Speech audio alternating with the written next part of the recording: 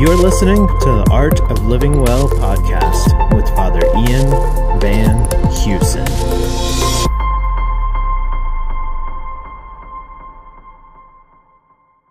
Hi, Father Ian Van Heusen here. I'm here with Rob Agnelli. We're going to be talking about the 10 virtues of Mary. Today we're going to be, in this particular segment, we're going to be talking about the virtue of humility. But before we get into that, Rob, remind us a little bit about yourself. Sure. My name is Rob Agnelli. I live in Raleigh. I've been a cradle Catholic all my life, and I'm pretty excited about talking about this because I'm a total mama's boy. Really devotion to Mary, so this is going to be great. Well, he's also, you got a master's. I have a master's degree in theology, the concentration in moral theology. You've published a few articles for things, done all that stuff. All that good stuff. Absolutely. Okay, so jumping a little bit, we're gonna start by not directly talking about the humility with the Blessed Virgin Mary, but we're gonna talk about something a little bit different at first. The movies, the Marvel movies, right? So my sister has this theory that everybody relates to a particular Marvel character, and it kind of reveals their personality and their temperament. So what yours is? I almost kind of can't admit it, like it's Captain America. Yeah, Captain. Yeah. Well, did you see like that clean cut, like all-American Boy Scout? What I like about him is the way right? he doesn't change. Like he's still the same guy even after. That's what I like about him. How like his integrity stays throughout. And he doesn't change, no matter how great like this gift is that he's given. I think is what I like. And that's interesting. Yeah, that's why I like him. Yeah, so he's authentic, kind of Boy Scout, goody two shoe, but he's always a consistent character. Yep. And this is kind of a leading into it because my favorite character is Tony Sparks with Stark. Thank you, Iron Man, and you know he's kind of flashy. He's kind of boisterous out there kind of thing. And the funny thing is, and I was leading into this whole idea of humility, is when I was growing up or whatever, I was very confident and in a lot of ways kind of cocky, right? Mm-hmm. So one of the stories that I had from when I was a kid, there was a NYU student film that they were coming up from New York City to film at our high school. And I told a friend, I was like, I'm only going to be in it if I have a starring role. And everybody's like, wow. And I did. I got a starring role. And they're like, wow, you are so freaking cocky. Yeah. And so Tony Starks has that similar kind of swagger. And, I really segueing into humility and talking about humility is I got to thinking when I was in seminary, because I recognized in this in myself that I was very confident and sometimes when it's a fault, it's cocky. I was meditating on humbly think of others as better than yourself from St. Paul. St. Paul says that multiple different places. I was telling you about this before. In my meditation, I was like, okay, I can accept that some people are better than me and humbly think of certain people as better than myself. But I was looking around the chapel at seminary. I was like, that guy I can accept as being better than me. But what about that guy? Like that guy, like I think I'm better than that guy. And of course I recognize immediately that that's not humble. But like, I recognize that in myself, that there's part of me that I perceive myself to be either morally superior to others, or I have more talents with speaking, with writing, with content creation, whatever. How do I recognize that I have certain talents, and yet I perceive that I am better than somebody? How do I humbly think of others as better than myself?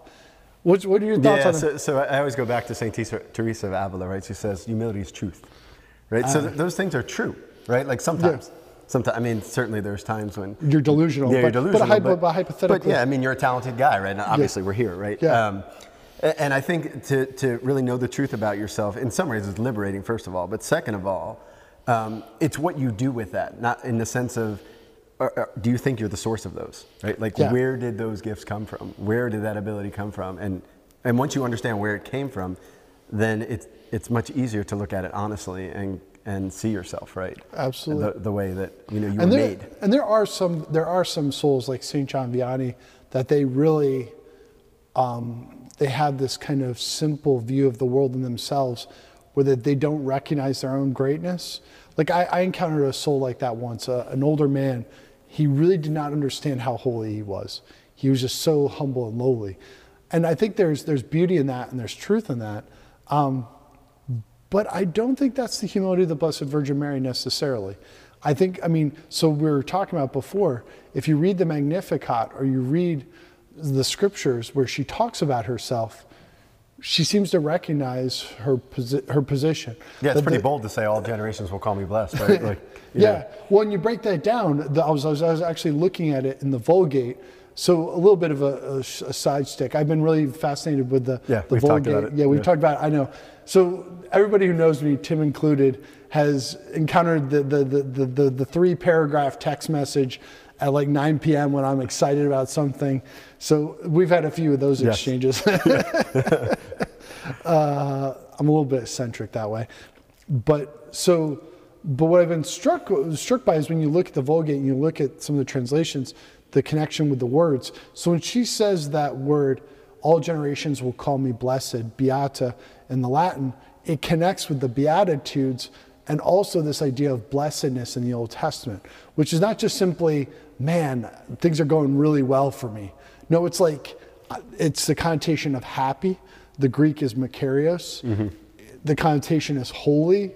The connotation is something special, right? Yeah, and you know, by all appearances, she didn't look all that blessed, right? Like it was hard, right? And part of her humility, which makes her really appealing, which sort of sits with that, right, is the fact that all of her gifts that she got from God, she kind of kept hidden and let God be the one to reveal them, right? Like I think about the example of St. Joseph, right? Where this amazing thing happens to her and she waits for God to tell Joseph what happened, right? Like that's, like, I can't begin to imagine what that was like. But you think about, you get this like, I'm going to be the mother of the Messiah. And you just wait for God to tell your husband, right? Yeah. Like, just a beautiful, like, to make sure that she didn't steal any of the glory from God. Yeah. She's just like, I'll just quietly suffer, like, confusion. God will straighten it out, and he'll be glorified in doing it. Right? Yeah. So there's a beauty to that, right? A beauty and a simplicity to it. Well, you can contrast it now, joking around a little bit. Tony Stark's with Iron Man. Remember the scene in the Iron Man movies where he says, like, he announces that he's Iron Man? Yeah. It's like he can't keep it in. Yeah. He's at the press conference. He's like, I am Iron Man. Yeah. And the opposite of that is the Blessed Virgin Mary.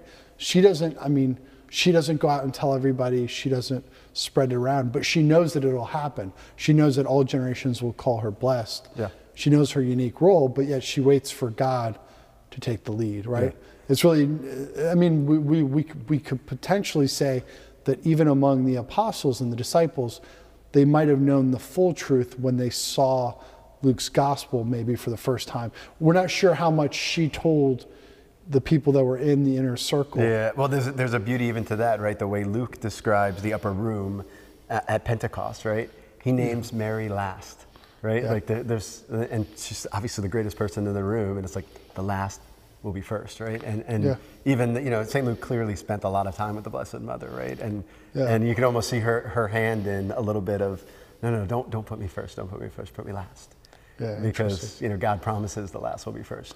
Well, and so I was telling you about with the Latin and with the Douay-Rheims, with building on what you were saying, in Douay-Rheims, I'd have to look at the exact word. In the current English translation that we use more often, it's he has looked with favor on his lowly servant.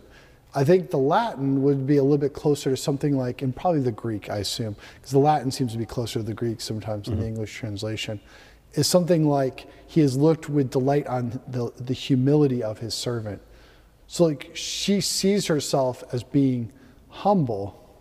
But which is weird, right? A little bit weird. Like the thing, you know, you go like, as soon as you call yourself humble, you know you're not, right? Like, it's a really strange phenomenon, I think, in a lot of ways. But again, she's so deeply rooted in what is pleasing to God, right? The book of James says, like, God pours graces on the humble, right? Like, he's just waiting for you to, because only the humble can receive grace in the end, right? Mm-hmm. And of course, the lowest of the low receives the fullness of grace. Yeah. Right? And so in our own lives, that's where the challenge is, right? Where you have a lot of gifts. Okay, well, what does that mean? Yeah. And what are you going to turn? Well, like, what are you going to turn into from those gifts? Are you going to, recognize that all good things come from above, or are you going to try to steal a little bit of that, right? Which is vainglory, right? Like, ultimately, and there's none of that in Our Lady. Yeah, let's flesh it out a little bit. I think you made a great point there that you said it well, succinctly, that I think could flesh out a little bit. So humility is not. So I propose, could Michael Jordan be humble and still recognize that he's the greatest basketball player? Maybe he's not, but you get what I'm saying. The idea of the thought experiment. And the idea would be is that you can be humble and be the best if you recognize that the reason why you're the best, the reason why you're great, is not you, but God. That it is God working in you. It's His grace. It's the gift of His mercy, which appears a lot in the Magnificat, is this idea, the idea of mercy and the idea of grace is that we don't earn it, that everything that we have is good, all of our talents, our natural abilities, are a gift of God's grace, and we did not earn them. And this is a classic idea throughout, that everything the only thing we can claim for our own, properly speaking, is our sins and our faults, right? Mm-hmm. Yeah, and being comfortable when people don't recognize it. So picking on Michael Jordan a little bit, right? Like, is Michael Jordan okay with not being recognized? Even if in truth he is the greatest basketball player ever, is he okay with not being recognized as that? And letting God reveal it to whoever he needs to reveal it, or whatever, right? And that's, in a lot of ways, is another aspect of Our Lady's humility, is this willingness to be seen just, as this, little girl and, backwoods Nazareth and all of that, and be comfortable with that and not have to kind of prove her worth. Yeah. But that actually is surprising me a little bit, because I hadn't thought about that until we started talking, is that sense of not looking for the recognition and recognizing that it'll be found in God or whatever, like that hidden life, the contemplative life. Because Michael Jordan wouldn't be okay with, if you were doing an interview with Michael Jordan, you said, I think LeBron James is the greatest basketball player. He'd immediately challenge him, right? Exactly. Immediately challenge him. And again, we're using like a natural example, but I think it's St. Alphonsus Liguori uses the example of Our Lady. He says, she wasn't there on Palm Sunday because she was afraid that she'd be elevated somehow, right? Oh, but she's there at the foot of the cross because she knows she'll be looked down upon, while her son is hanging there. That's interesting. Yeah, it's a beautiful image, right, of what humility truly is, this willingness to be seen to be way less than you really are. And in the end, right, like the glory comes maybe not then, but later, right? And what's the work that cites that? I think it's the Glories of Mary. So in the back of the Glories of Mary, there is, I think he has 7 virtues. And, the first one he does is humility. There's like humility, charity, obedience, almost the same we're going to cover. Yeah, it was St. Louis de Montfort. Yeah, and by the way, we're basing ours on the list by St. Louis de Montfort. But actually, in his work, I don't know, I was trying to research it. He doesn't flesh them out. He just not really. It's just it's in like 2 or 3 paragraphs, right? Like paragraph 108 has them all listed out. Yeah. And there seems to be a progression in them, which we'll probably talk about. But he doesn't ever really flesh them out, right? He just says, profound humility, and then leaves it to the reader to figure out, okay, what does that actually look like, right? Yeah, and then they develop probably a tradition afterwards. Yeah, and some of that is like the genius of the entire work, right, is that he's trying to get you to actually talk to the Blessed Mother about it, right? Yeah. And develop this relationship with her so that, you're left with questions rather than all answers, and, then it becomes an idea rather than a relationship. Yeah. And it's an interesting thing to ponder. So I think one of the things we should lead it back to meditation and prayer. How do we integrate this, right? So we've talked about the Blessed Virgin Mary recognized her greatness in the eyes of God, but also recognized it as pure gift, and she was willing to be hidden. I think there's a few possibilities. I think the classic one for married couples is doing good things for your spouses and doing good things for your community and for your children, and not seeking. Now, I think this could be misconstrued. I think there needs to be words of affirmation. There needs to be some kind of recognition. Sure. But I think, isn't there sometimes like a temptation probably at marriage? Like, let's say in a normal marriage, not in one where you're being neglected by your spouse, to like oh no, definitely. There's a supernatural push to do things in a hidden way. And then, the old man gets in the way and goes, hey, I did all this. You didn't say a word about it. Or, it's that idea. It's hard, right? It's hard. And that's why marriage is a sacrament. Yeah. But still, hidden things, right? Like, go back to the wedding at Cana, right? What Our Lady did was really pretty hidden, right? Yeah. Pretty hidden, and probably pretty hidden in all of our lives. How many times she's stepped in and we don't even know it. Yeah. That is a key aspect of humility. And I'm not good at that. So I'll give you an example of how I've not done well at the hidden things. So last week we had a retreat with the college students. So when this comes out, it'll probably be in a few months or so, or maybe like 4 or 5 weeks. But we just did a retreat with ECU Newman. And I think everybody knows about my altar setup, right? And then I did the flowers. So I was not at all good at doing like the hidden stuff on this. But the sense was, what I've learned with things like in ministry, what I've learned about things like good design, graphic design, also the like the altar setup. So I have this altar cloth so that basically we can do a traveling altar. And then I did the flowers, which I joked around with the guys, like I did not lose man points for this because it's for the Lord. The guy's like, yeah, no, totally fine. Wait, so just because you do it for the Lord, you don't lose man points? There might be a whole conversation there. Keep going there. No, I'm sure it's fine to do flowers. I'm just kidding, just kidding. I did the flowers because it just worked out the best. So I did the altar setup and all that. And so one of the dynamics with some of those details is, in the big scheme of things, very rarely when you're planning events and doing things, do people compliment you on those little details, right? It's often hidden work, and I'm sure Tim experiences this a lot. Like the difference between a really good video and like an excellent video, very few people notice the difference in those fine details. But they add up, they make a huge difference, right? And so I think with families and with wives and with husbands, doing those little things for your spouses and your kids, sometimes maybe you want the recognition, but the recognition is the well-running family, the joy. Yeah, and the temptation, right? Like your example is a great example, right? The temptation is to only focus on the things that are going to make you the center of attention. Like, why do you care about the altar flowers? It has nothing to do about Father Ian, right? It's like, if you want the attention on you, like you're almost like, I don't want to distract anyone. Like, and it's not necessarily you would do it on purpose, but there's a mindset, right? Where you're just thinking, okay, like why would I waste my energy on something so small, as if I'm not small enough to do that.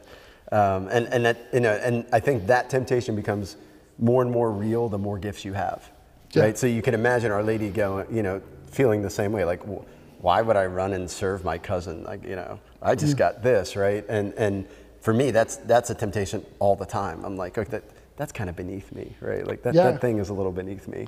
And I, sometimes I catch it, sometimes I don't. But it really manifests itself in married life, because I'm not going to get thank you for cleaning the dishes. Right? That's not going to happen, because you know what? Somebody's got to clean the dishes.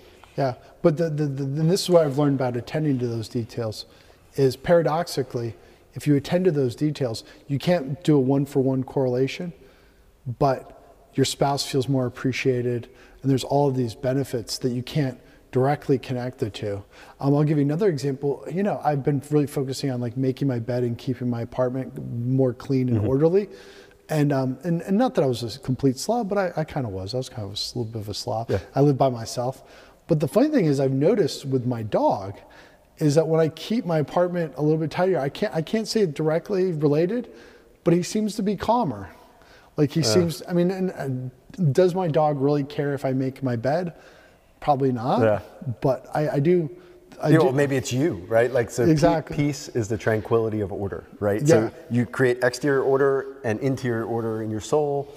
All of a sudden, like, you're exuding peace, right? And who knows what effect that has on your dog, right? I mean, it's kind of silly in one way, but not in another way, right? Like, well, it's a good metaphor, I think, because we think in a lot of our relationships that it's purely that which can be measured or that which can be directly perceived. Yeah. But I like to call those like aesthetics things, the things that make the gift of yourself more beautiful, right? Yeah. Like you could just give yourself just plain Jane and good, fine. But those the attention to details, the little tiny things they're aesthetically, make the thing aesthetically pleasing, right? Yeah, absolutely. But yeah, well, thanks for joining us. So the next, we'll be doing the rest of the 10 virtues, and we'll kind of be moving on. All right. Thanks, Rob. Thanks for having me.